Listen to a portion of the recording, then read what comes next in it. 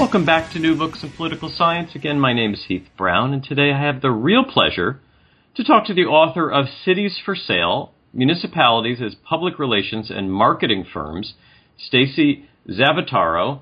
Staci, have I pronounced your last name correctly? And welcome to the podcast. Oh, thank you so much for having me. And actually, you pronounced it perfectly. Oh, good. I don't always do that, and so I'm glad that I do. It's a pleasure to have you on. It's a pleasure to have read the book. Before we get to it, maybe you could just tell us a little bit about yourself, where you are now, where you've been. Give us a little sense of who you are. Sure, happy to. Currently, I'm an assistant professor of public administration at Mississippi State University. That is not Ole Miss. Ole Miss, I think by contract, I have to call that school up north. We are the Bulldogs down here in Starkville. Before coming to Starkville, I taught for 2 years at University of Texas Brownsville. Before there, I was finishing up my doctoral work at Florida Atlantic University in Boca Raton, Florida. Florida is my home state, and while working on my dissertation, I was working for the local government back home where I grew up, Coral Springs, Florida. I had worked there in high school, volunteered there in high school, did my undergraduate work at the University of Florida, came back to do my doctoral studies, and went right back to work for the local government. Yeah, and your book really reflects some of your background, and you do get the sense when you're reading the book that you've observed a lot of this very closely. And so we'll talk about some of those observations you make. But let's start a little bit grander, both with the title of the book, but also sort of the organizing metaphor of the book, which is that is a city as a public relations or marketing firm. And before we even get to what the metaphor suggests, why this metaphor and not others? What does viewing cities through this lens allow us to see and learn that other metaphors don't allow?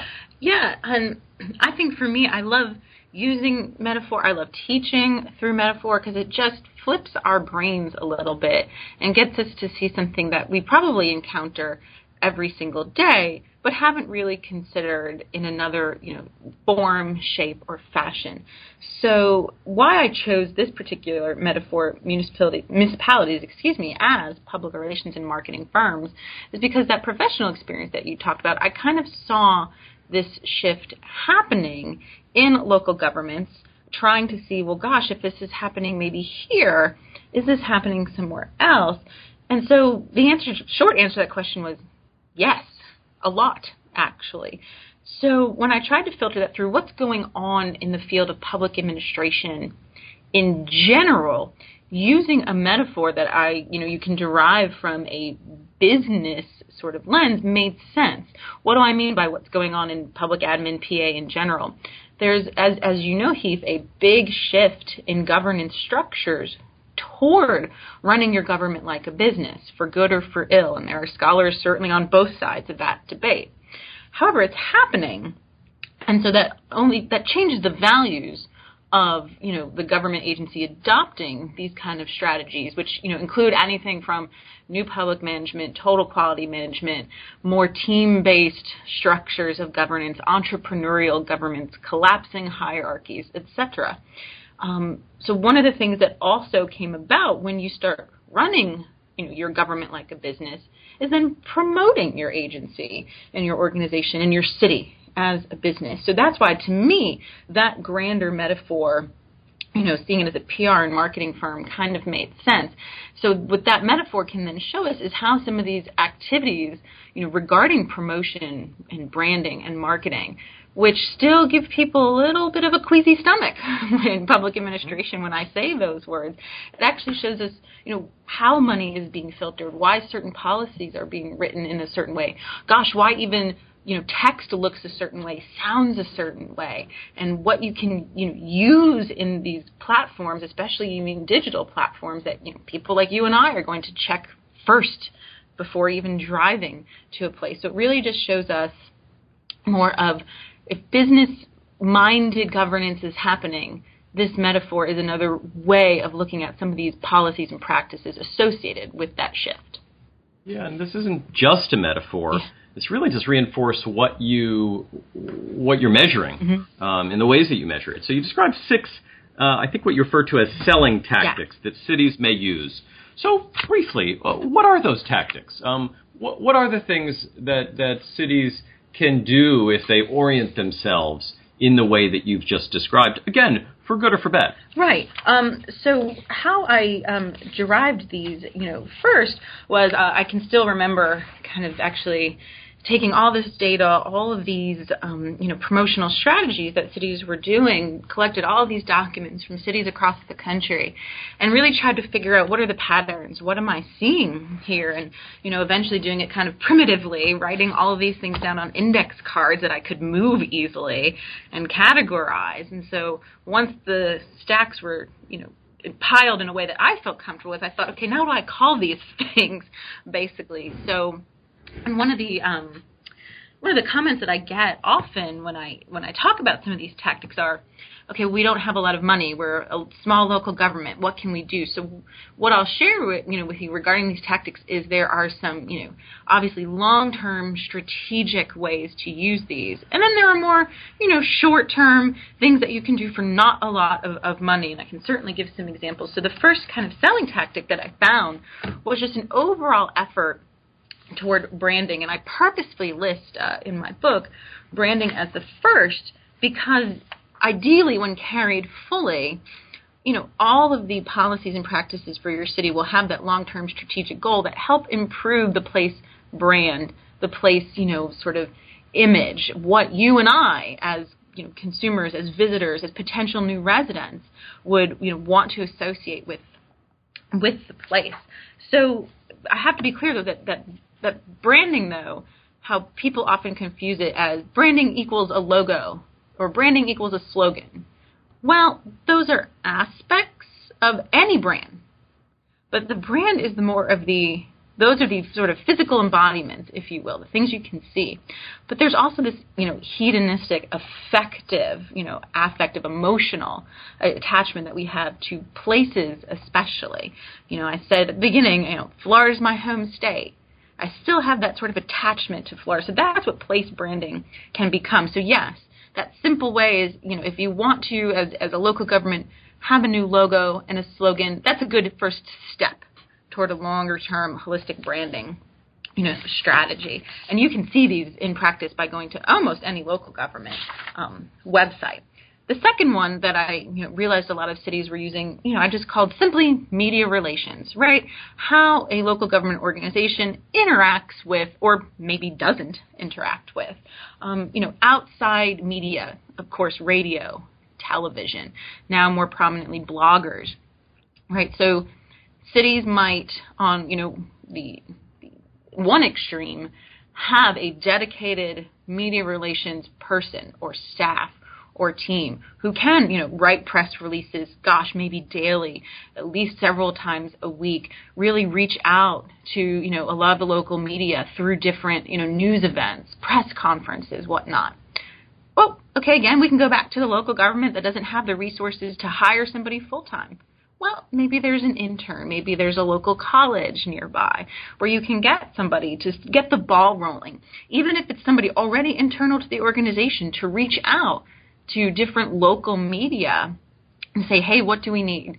What can we as the local government do for you all? Because what folks have to keep in mind is that media-government relationship is often symbiotic. Both need each other. So there's long-term ways to do that through, press releases, through your website updates, through media kits, through online press rooms. But if we don't have all that, it's as simple as introducing, one entity, certainly to the other. The next thing that I found cities to be using a lot are what I called in-house publications. And Heath, you can almost think of that as the flip side of what I just said. So we have media relations where we're really trying to work with the external media groups. And then you have in-house publications, which are usually produced by the local government entity. For example, Coral Springs, where I used to work, had a city magazine. A lot of cities are going that route. City-run television station, flyers, brochures, the banners that you see on light poles, those kinds of things. So anything that the city is producing in-house, almost as a way to get around that media filter and really start telling their own stories with their own language, their own pictures, their own, going back to branding, logo, slogan, if that's the route that cities, are going. So cities acting as PR and marketing firms then, use these strategies to build relationships with internal, sort of publics then, as well. So you can see a difference in sometimes how cities are using, in-house publications. And again, people say, gosh, don't have the money to do big banners as you come into the city. That's fine.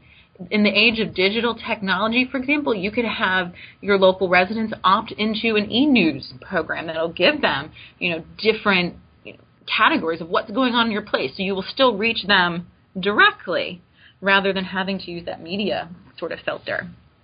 The next thing that I found pretty prominently and gaining more prominence when it's a little tricky is what I call using volunteers or outside organizations as PR tools, PR surrogates, and a shorthand for this is brand ambassadors.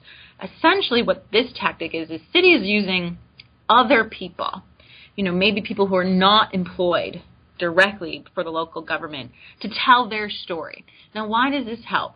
Well, because if you see, your neighbor maybe on the city-run television talking about, City X, you might be more prone to believe them than maybe that potentially, scary bureaucrat who works for the local government. Mm-hmm.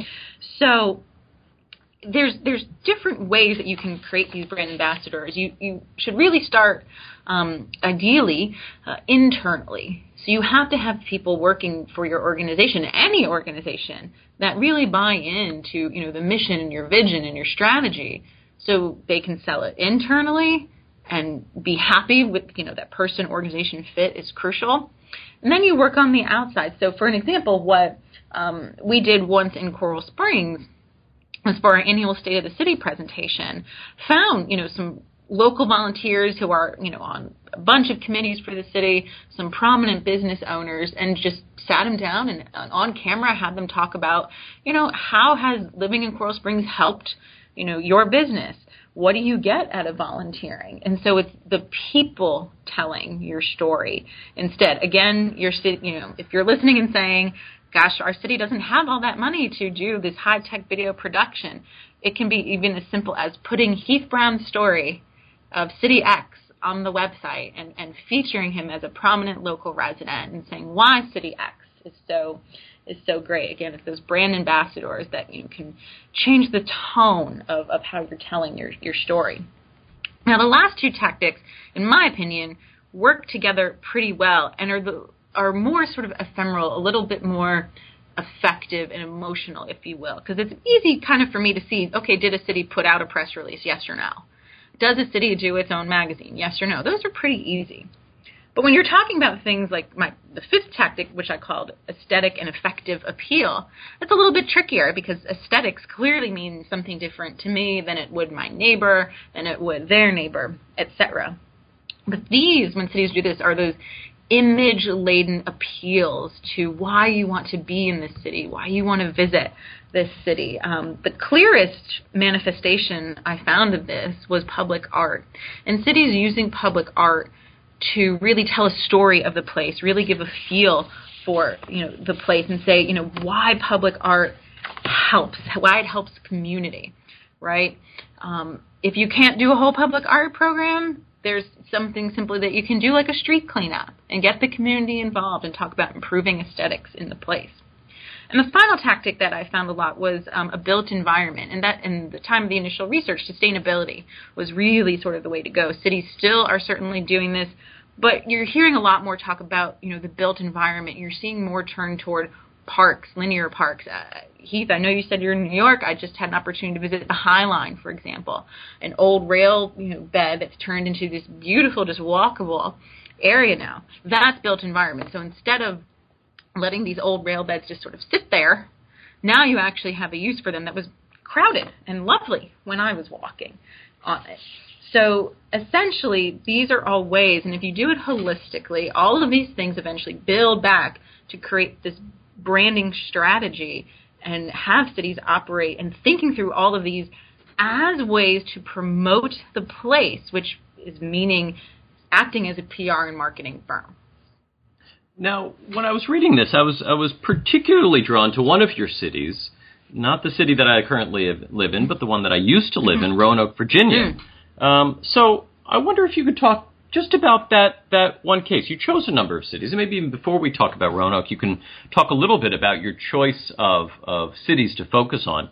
But then maybe you can come to Roanoke and tell us a little bit more about the research that you did in Roanoke, the observations you took, how it structured this strategy, which of the tactics it's used, or was there a particular tactic that stands out to you that the city of Roanoke used particularly effectively, and maybe another that was using ineffectively? Talk about the cases that you look at. Yeah, so I tried to pick a variety of cities going into this project because I really wanted to see, is there a difference between small and large, geographical differences, socioeconomic differences? In other words, is it just really rich cities that are doing this?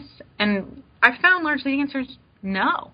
One of the cities that I looked at later was Ann Kenny, Iowa, small town. Actually, one of my students was like, I've driven through there, Dr. Z. There's really not a lot there. But if you look at their branding strategies, they're actually pretty good. So I have a nice variety, but I picked cities. They're either where tourists come and spend a lot of money, so you expect those places, New York City, Orlando, Florida, Las Vegas, of course, to have pretty stout branding campaigns. Another reason alludes to what I mentioned before about this overall shift in public administration toward a business mind. So I looked for cities that were cited in the literature, in the scholar literature, that had top managerial practices, and usually that meant things like balanced scorecard, total quality management. So that's why you see cities like Charlotte, Kingsport, Tennessee. Even actually Coral Springs was cited several times in the literature because the city earned a Baldrige Award, usually reserved for corporations. And the other reason was just honestly purposive. I wanted to see, Detroit, for example.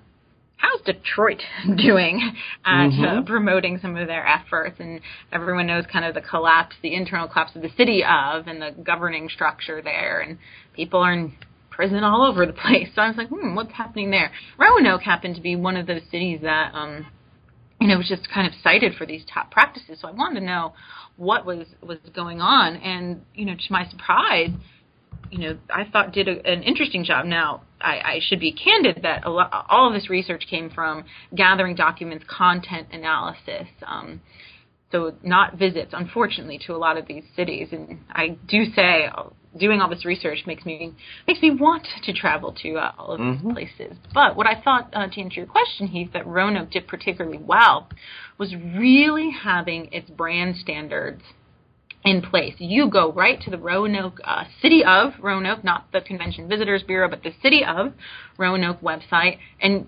smack in front of you is their brand logo. You're like, oh, that's neat. You actually, if you go to their website and you see the About Us, there's a section on the Roanoke brand. And from what they describe about, the branding strategy, we're really interested in what the local community thought, and that's a big key. Oftentimes the problem with local governments trying to brand is making it an internal sort of top-down. In other words, the city manager, for example, or the mayor, if you're in a strong mayor form of government, might say, here's what we're going to be, make it happen. Okay, that doesn't often take into account, though, how the people who are the most direct recipients and beneficiaries of these branding practices in terms of the economic development opportunity, for example, really feel about their place.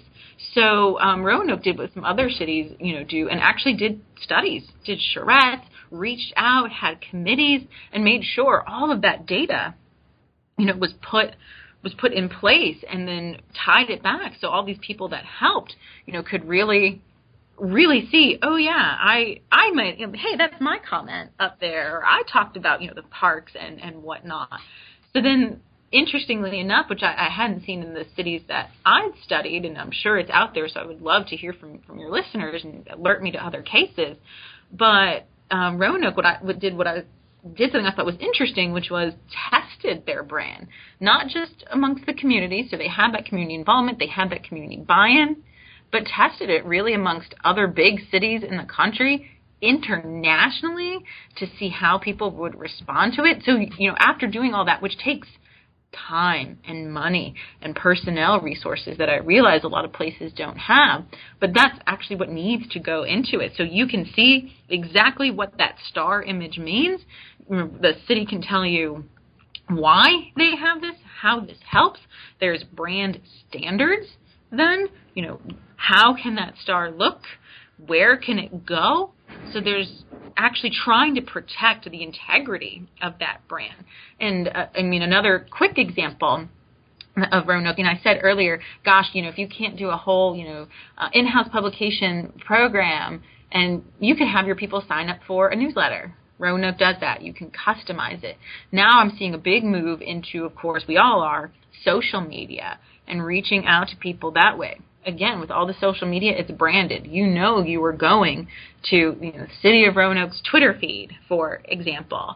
So there's no question that you're getting, the information.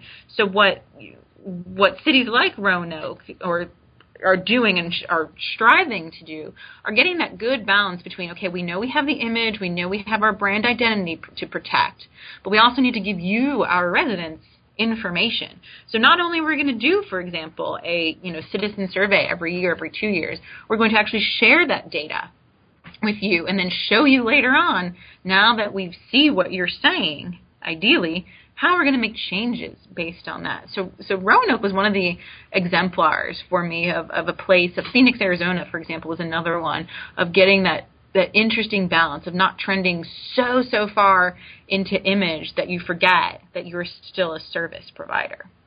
Yeah, and I guess that's what I wanted to ask you about, because a lot of this makes sense. A lot of it is logical. Mm-hmm. But politics and governance sometimes isn't logical and certainly isn't always neat. What if you could talk just a little bit about the political dimensions of this? What are the costs? What are the consequences of getting this wrong? What are the stakes at play for city managers or mayors who invest in a brand that either doesn't stick or that works for the attracting businesses but not individuals, or for attracting older residents to the city but not families? And talking about that, have you gotten any feedback from people who, look at the title of your book, Cities for Sale, and say, oh, this must be a critique of this? And there are aspects of your book that are critical, but it's not on the whole critical of the idea. So put us a little bit into the political context of this. Talk to us about that side of the issue. Yeah, and that's a great issue and a great question, because our elected officials and even appointed officials, our city managers and whatnot, are in tricky spots, because often these are the folks that you are looking to as your representatives, who the folks that you've entrusted, to, hey, you promised me mayor development and I don't see any. Hey, city manager, in your annual budget letter, you told me you're going to fix all these roads, and we actually don't have any money to do that. So you can see how people will get disappointed. The problem, with that political dimension is trying to balance all the stakeholder demands. Because, if you point out, what happens if you only attract certain kinds of families? What happens if you're only attracting business? To me, what I always talk about when I talk to the groups that you're mentioning, mayors and city officials and whatnot, is you have to step back and first, before deciding to do any of this, say, do we even need a brand? Is there enough here? Because if you do have, say, a city of 150, 500, 1,000 people, maybe the answer genuinely to that question is no. We can't afford it. We're not going to be able to do the things that we want to be able to do. And if we have already scarce resources, how do we justify to our tax base, well, we're spending all these thousands of dollars on basically what ends up for a lot of places becoming a zero-sum game. You're either coming to my place or you're not. we're not going to do this whole regional thing, although, in my opinion, cities should be, especially if you do fall into that smaller, category, pooling resources. So you can see then, it's a long way to say, you can see then how, mayors and our city managers are in this precarious kind of position. But if you do ask yourself that question, and the answer is yes, we want to try, then it goes back to what you said of, okay, what do we need to do? Who or what do we want to attract? Do we need to attract more big business? Okay, that's a whole different sort of, marketing campaign. Do we need to attract families? Okay, if the answer is yes, well, do we actually have the infrastructure to do that? Do we have the school system to do that? You could clean up your downtown. You could redevelop your downtown. You could put in parks. But if you don't have schools, families are not going to, move to a system where they can't have, a high-quality education. So, again, there you're talking about a resource drain. And maybe that money would have been better allocated in a different way. So what I tend to argue, and I do take a critical stance, as you said, not in my book, but some of the other pieces that I've done, especially toward cities that move, as I alluded to before, kind of way too much toward the branding and promotion. You run into issues where, one, people start ignoring it, either your internal employees or, the external people to the city, so it's not really achieving what you want. Another issue is when your image and identity don't match. The brand identity is what you as the government organization, again, I say government, that's what I study, but what the organization, tries to put out. So going back to, Roanoke, that sort of star logo with the mountain in the back I talked about, that's kind of the visual brand identity. But the brand image is what you and I conjure when we think of a place. Right? I said, you told us the place where you're currently living, has a lot of, images associated with it. People either want to travel to New York City because, it's going to be constant shows, all this good food, and other people say, oh, it's too dangerous. Can't go there. So it's a different, brand image, despite the city trying to put out an identity of, look, we've cleaned up. So when those two things don't necessarily align, you run into a gap between, promise and delivery. Again, if you've promised this new family or these new families that you want to attract, we have great schools, only to find out, well, maybe they're a D school. That's not a good thing. So if you can't deliver what you're promising, you run into different gaps. One of the other problems that I've found is something called auto-communication, and it's exactly what it sounds. You're talking to yourself at some point.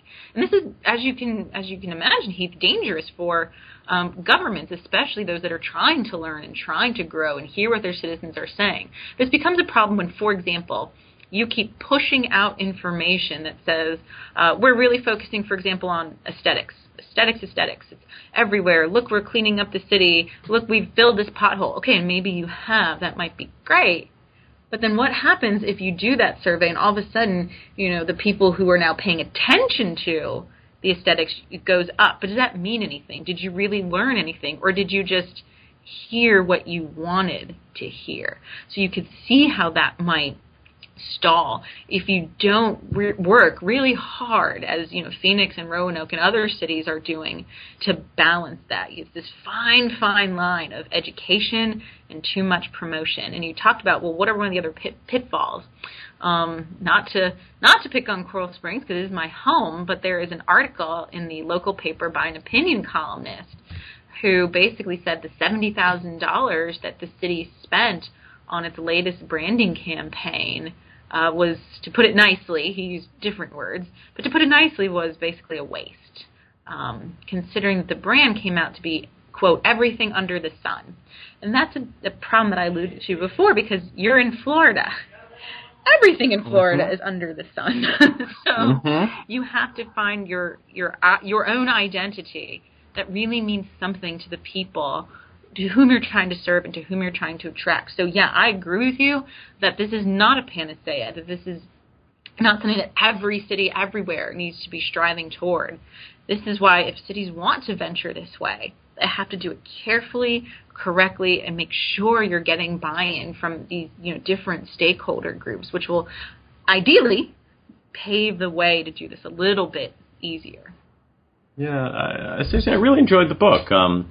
I think the book could be read both by scholars in public administration, political science, but I also suspect that there's quite a large audience out there among those that actually do politics and do government, and local officials, city managers, and at other levels of government as well. And your book is about cities, but I think there are ways that this is applicable to county management and even state management, as you acknowledged at the start of the book. Again, Staci's book is Cities for Sale, Municipalities as Public Relations and Marketing Firms, published by SUNY Press in 2013, available at their website and elsewhere. Staci, thank you very much for your time today. Oh, thank you so much. I'm so glad to be here.